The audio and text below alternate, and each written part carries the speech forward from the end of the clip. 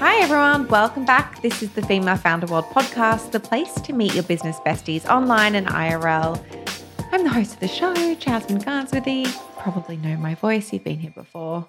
And today I'm chatting with Natalie Walton. She's the CEO and co-founder of Expectful, which is an app that basically supports you through fertility, pregnancy, and postpartum. And she joined the app as a late-stage co-founder. So she took over from the original founder and kind of pivoted the business. We don't usually have technical founders and app companies kind of on the show, but I'm just super curious on what it takes to launch a successful app. She's had more than 500,000 users on the app. They raised, I think it was about $4.2 million in under 30 days. And there's just a lot to learn from her around community building and when you should build an app, or maybe why now isn't the time or the right climate to build an app. I really enjoyed the conversation. I hope you love it. Let's get into the show. You are now entering Female Founder World with your host, Jasmine Garnsworthy. Natalie, welcome to Female Founder World. Thanks so much for having me. So for people who don't know what you're doing at Expectful, give us the elevator pitch. What are you guys building over there? Yeah, so Expectful is a holistic wellness app for fertility, pregnancy, and parenthood. And I'm the CEO and co-founder of Expectful. Talk me through how the idea came to you or how you ended up joining the team. So I actually did not start Expectful. Expectful was started by Mark Krasner, and how I came to join Expectful is actually I found that it's this pathway is not so unique, but I was a user of the product. So in 2019, I had a high-risk pregnancy. I was incredibly stressed, and I came across an ad for Expectful on my Instagram, and I started using it. And at the time, Expectful was a meditation app for pregnancy. And really within a week of using the app, I just made tremendous progress in my pregnancy. And where I was told I was not going to make it to term, shortly after using it, my condition stabilized and I made it to term, which was something that none of my doctors thought was possible. And so I had this really positive impact with this app. Then, I gave birth and was all consumed with being a new mom. But when I was on maternity leave, I came across this opportunity to advise Expectful. And I've spent most of my career in big tech companies. So I've been at eBay, Google, and Airbnb. And I've always wanted to get into entrepreneurship, and I've been a little intimidated. And I thought, wow, this could be a really cool way to come on as an advisor. So I came on as an advisor, and I helped the company with a couple of strategic deals. My background is in business development. And then within a few months, the founder asked if I would consider taking over the company as a late-stage co-founder. And so that's how I got to the company. Very cool. I want to talk about this pivot. You're actually one of the very few tech or app founders we've had on the show. We speak with a lot of folks who are doing, consumer brands, lots of e-commerce. And I am very, very curious about what it takes to grow an app. But I'm going to get into that in a second. But first, I want to understand why the pivot away from being a meditation app. What were the signals that were kind of coming through that made you guys think that you needed to shift? Yeah, so I think it's what's really interesting about having a meditation app is and particularly about Expectful, is that we have a lot of scientific evidence around how meditation helps in pregnancy and postpartum. But when you're thinking about building a business, the most important thing is the TAM, which if you don't know what that means, it's the total addressable market.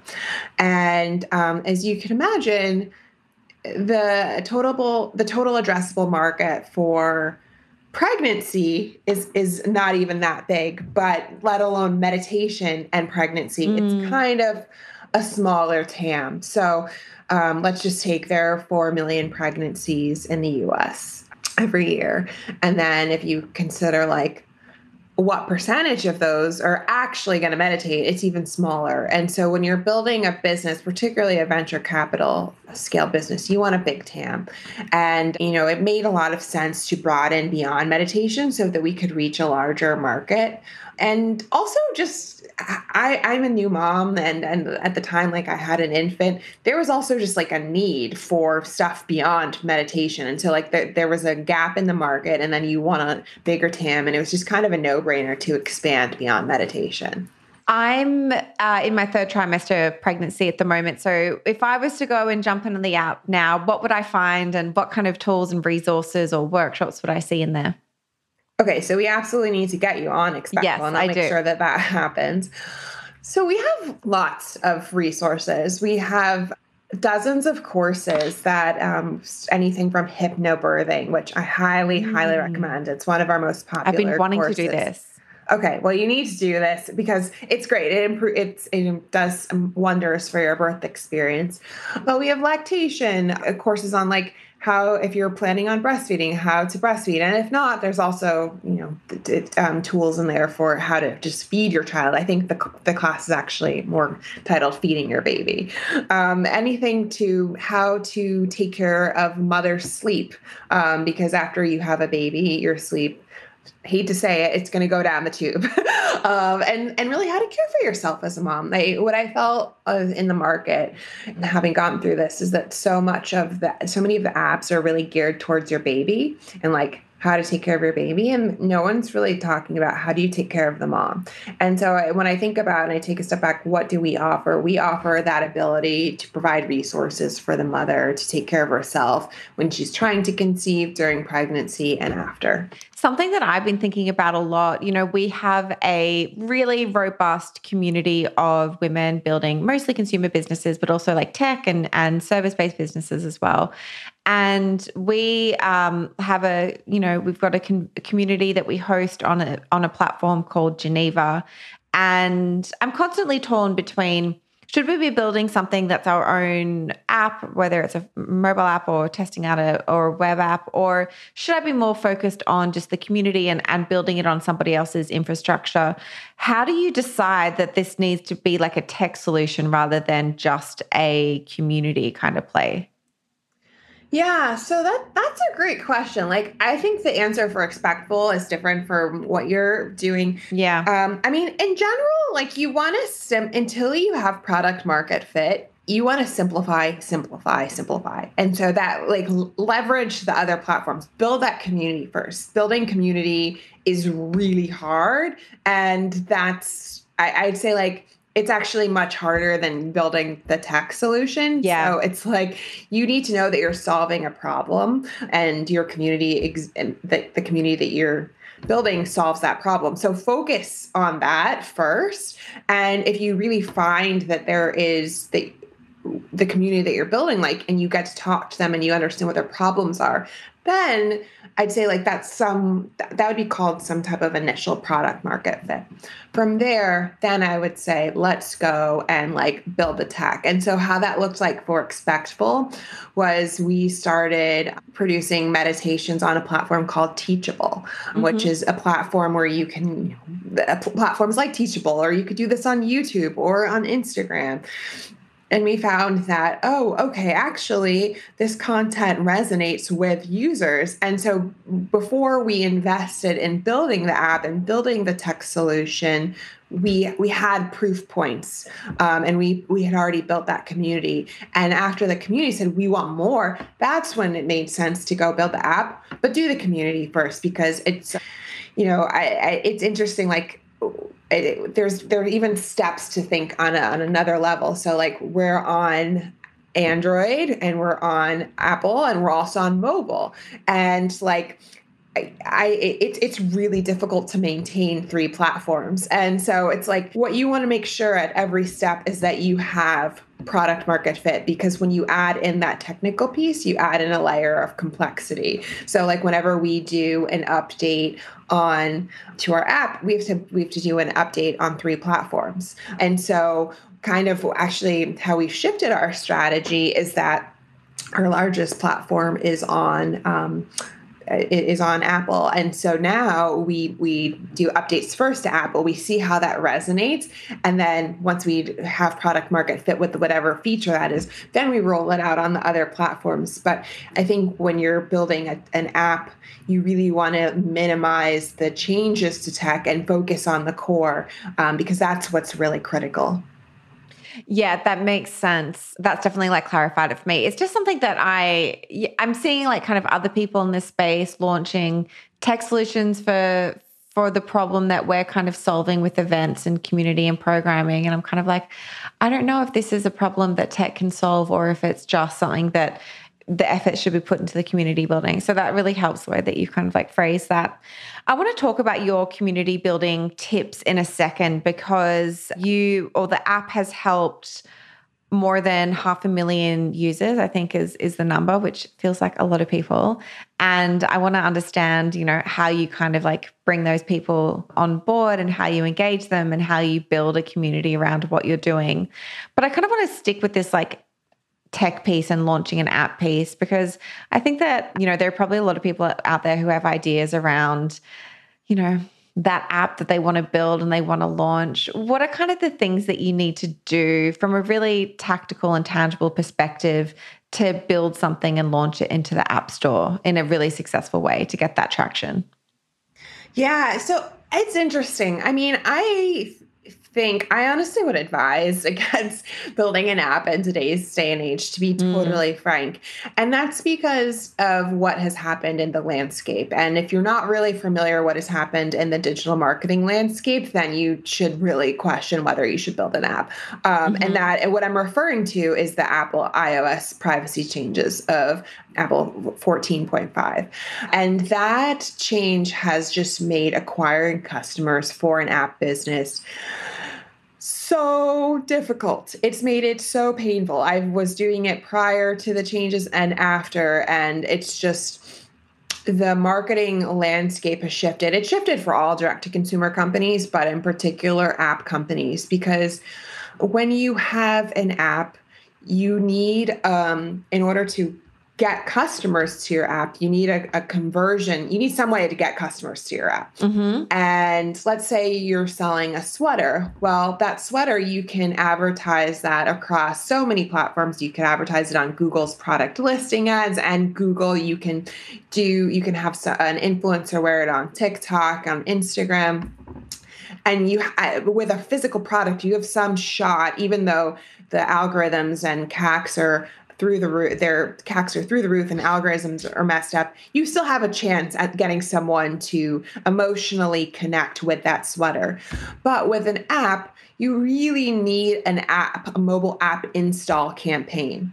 And that's how you get people to download your app. Or, word of mouth, like the other ways. But if you're using paid advertising, you need really a mobile app install campaign or a really good what's called a PDP, which is a product display page, some web lander that is excellent at getting someone to convert to an app, to download your app. And when you think about the platforms where you can that have app stalls, it's Facebook. And anyone that has advertised on Facebook knows that Facebook is having so many problems right now. So that's not particularly great. Google, you could do a Google like universal app campaign, but those are really expensive. And then you have Apple search ads. And so I bring this up to say that it is really hard to acquire mobile app users in today's day and age unless you're spending tens of thousands of dollars a day behind your product. And so for anyone that's thinking about launching an app, I would just really push them, because I talk to a lot of founders in the app space. It is really hard today, just given the changes. And so you need to have some amazing way to get customers. And you cannot rely on paid. Like, you need to have your own distribution channels. That could maybe be a following on social. It could be a newsletter, following on LinkedIn. But like, you cannot rely on paid in today's day and age for an app. That's so interesting. Okay, so what are those other channels that have helped Expectful get 500,000 users through? Yeah, so for us, it's interesting because the birthing space, it's a lot of word of mouth, a lot of parents tell each other what they're going through. And so we find that there's a lot of word of mouth, which is really hard actually to track, but it's something that we know that's something that works for us. So word of mouth is probably the biggest one. I think the other way is just through referrals. You can build into your app the ability to refer customers. And so like on our homepage, that's one of the biggest things is like refer someone. But really it's getting scrappy. I mean, I have had over $1 million marketing budget, and I think I've explored almost every single marketing channel, and a lot of them don't work. I mean, it's like, you could think like, unfortunately, podcasts aren't really that great at driving app installs, and like affiliate, I think works really well for physical products, not so much for an app. So like your channels are getting really, it's solving a problem. Like if you're solving a problem that is a massive need, then of course you're going to be fine. But it's really challenging. And so it's for us, it's been organic. We also have quite a following on social. So we have 175,000 Instagram followers. And for us, like building that community has been key. And it's something I talk to a lot of founders all the time. And I cannot overstate this enough, is really focus on building your personal brand and also your business's brand so that you can translate that, because people buy from people that they like. And, in this day and age, like brand building is key. There's this really interesting opportunity, but also tension, I think, at the moment with, I think really, really like TikTok has pushed this and this kind of business owner, entrepreneur talk thing that's going on, where especially female founders, I think, have this expectation / opportunity / pressure to kind of be this forward-facing, person representing their brand on social. But the people who do it just works so well. Like you're saying, like building that brand, it's just, it does seem to work. So it seems to pay off. Is that something that you've leaned into yourself, or have you taken a different approach?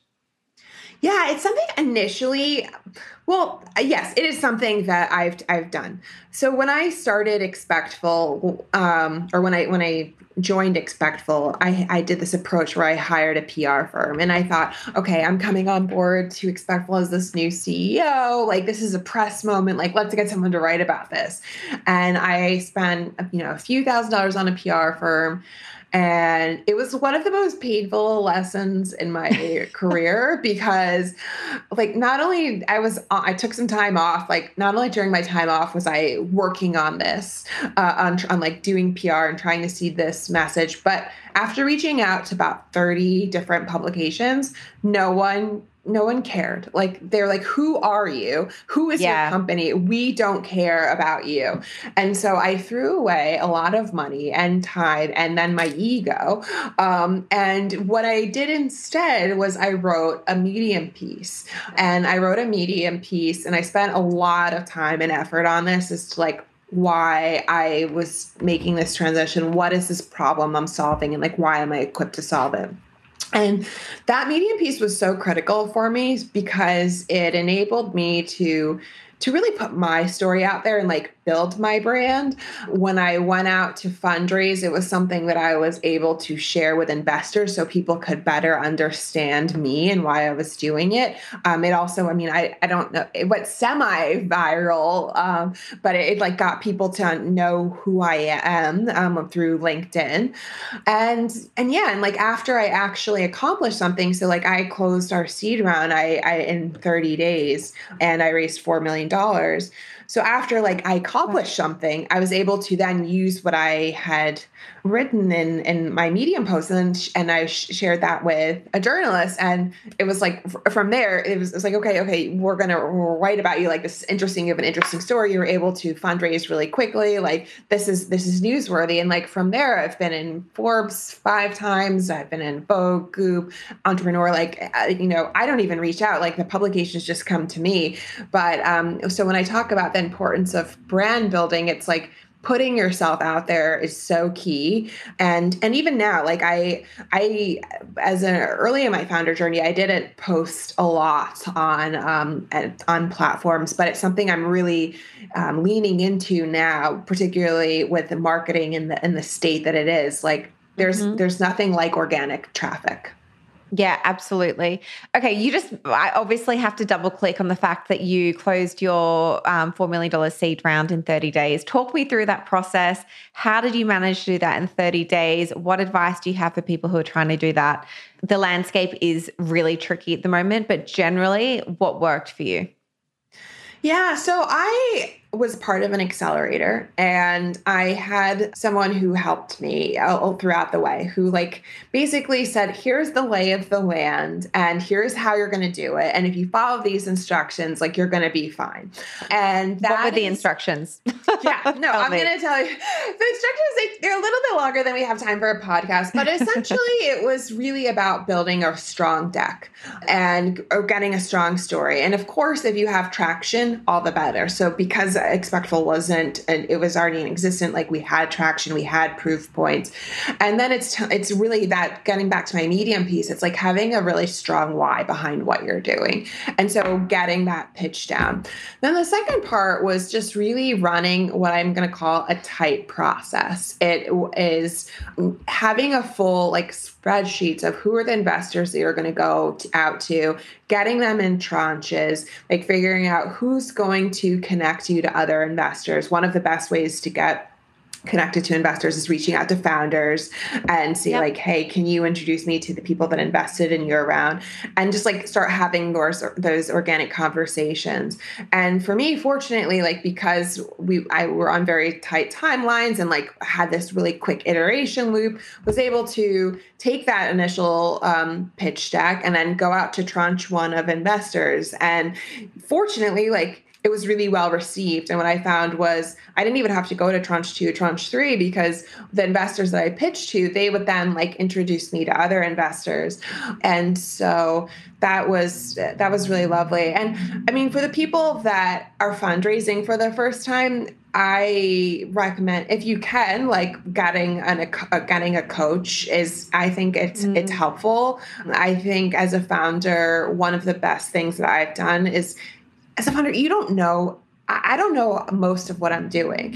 I'm doing this for the first time. And like, I'm happy to admit that, but I know how to find out how to do it and do it quickly. Yeah. And if I can pay someone like a couple $100s an hour, it might seem expensive, but if they can shave off like tens or like hundreds of hours of my life, I'm going to pay that. And that's like what you should be doing as a founder. So like getting a coach for that. I mean, I have like 4 or 5 different coaches for various things. And I've actually started coaching other founders on fundraising. And I just find that the value that I'm able to add to these founders, because I've already gone through it, it's really helpful for everyone. And so to the extent that if you can, I recommend considering getting someone to hold your hand through the process that can walk you through and support you. Like, let's say, you have a bad day and you got a rejection letter. Like, it's kind of nice to have someone to go to be like, you're going to be okay.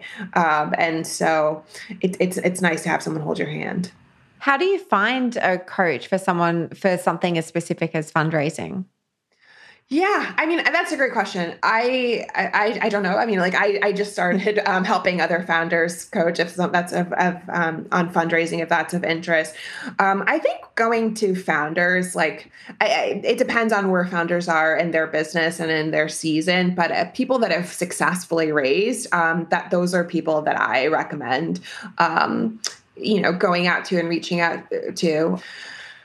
Just because they've done it. There's a lot of people out there that haven't fundraised and that pretend that they are fundraising coaches, and maybe they are fundraising coaches, but I think that there's this emotional, there's something to be said about the emotional toll that you get on fundraising. And it's really helpful to know someone that has gone through that, they understands what you're going through. So I think founders, whether they, had a successful company or successful exit, but like, that's probably a great resource. I want to talk about community building now for a little while. We've touched on it a bit throughout the conversation, but community is obviously integral to what you're doing. You've built a really robust Instagram following. The app itself, is there a networking community within the platform? Like, how are you thinking about fostering that community through both the features that you have, but also the content and activations that you might be creating? Yeah, so it's interesting. Like, I think, and I'd love your perspective on this too, because you're in our demographic. Um, Community and pregnancy is a challenging one. It really is, because there are a lot of communities that aren't scientific and that can give you bad advice, but also like there's a lot of mom shaming and mom guilt. And as an evidence-based app, something that is really important to us is like, one, it's that the advice is actually evidence-based, that it's scientific, that you don't have someone that is like telling you to, I'm not even going to make up some of the things that I've heard, but there's like a lot of woo-woo out there. And sure is. I'm wading through it at the moment.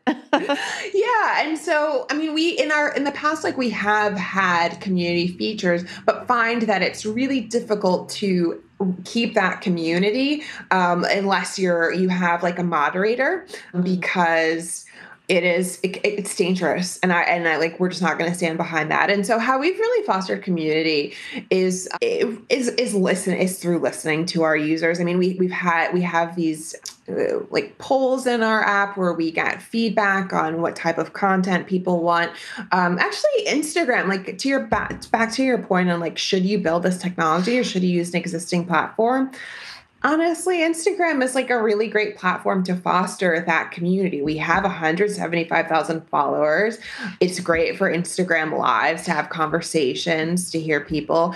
Stories are a great way to get feedback, and it's a lot faster than having to wait for a sprint in your app. So, I mean, I'd say that's an area where we leverage existing communities and don't feel the need to bring it into our app, because the repercussions of it are kind of, they're dangerous to our users. Yeah, no, that makes sense. And Natalie, the last thing that I ask everyone on the show that I wanted to chat about is just some of the resources that have been helping you as you've been up-leveling as a leader, as you've been building this business, that you think other people who are kind of on the same path, on the same journey should check out. I have so many. So from Give me all of them. We love recommendations. I'd say, like, if you're really serious about like getting on the founder journey, it's really important to, at the minimum, like either have a coach or a therapist or both.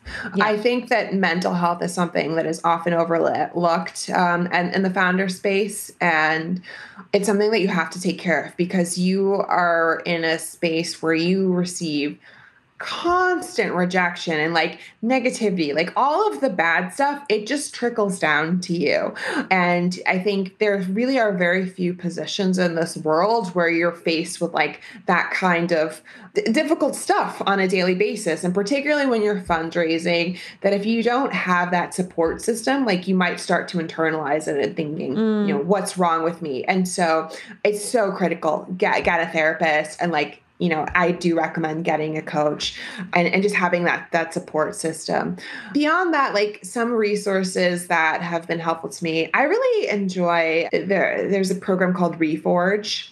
And it's a little pricey, but I found it to be just very helpful for a tech business, and helping me think about product market fit, and helping me think about some of the more technical things like how to analyze cohort data and like thinking about cohort retention. Lenny Rashitsky has a really great newsletter that I think is good for founders as well. And so like those are some of the resources. Also, if you don't have it, maybe because I run a former meditation app, I do recommend like thinking about, can you build a mindfulness practice? Whatever you do, I mean, getting back to the mental health piece, it's like this is a journey that is not for you. You need to be really in a mentally great place. And something I do is frequently is meditate. And so whether it's like Insight Timer, if you're pregnant, expectful, or wanting to become pregnant, expectful, or whatever it is just finding some way to stay grounded amidst the chaos is going to be a lifesaver. When you said cohort data before, for those of us who don't know what that is, what does that mean? Yeah, I didn't know what it was either. And turns out it's like one of the most critical parts of running an app. So yeah, you can imagine that was something I had to learn on the fly. So when you think about a cohort data, it's, let's say your customers that you bring on in July, that would be one cohort, or like any particular week 26 in the year, that's your cohort. And then, or however you want to measure it. And so oftentimes you need to look at your business on a cohort level just to analyze trends over time, like how are retention rates trending with cohorts, or how are your conversion rates trending? And it's something that when you're fundraising, you're going to get asked this question, like, show me your cohort data. And then you have to ask, like, well, what do you want to see? Do you want to see cohort retention? Do you want to see cohort activation? But there are particular line graphs and trends that you're going to want to show. And hopefully that with every cohort or, couple of cohorts, your metrics are improving. Gotcha. Okay, that makes sense. And I had another follow-up question for you about the resources and recommendations for people who want to maybe like test this out, build a really simple MVP. They're trying to get really scrappy with app development. Are there any tools, any partners they should look at? Like any advice that you have for people who just like want to test out an idea and get something like cheap and dirty up to kind of like test it out? I really would go back to building that community first. I mean, I've seen this time and time again. Like I also invest and I see this from like companies that I invest in or that pitch to me.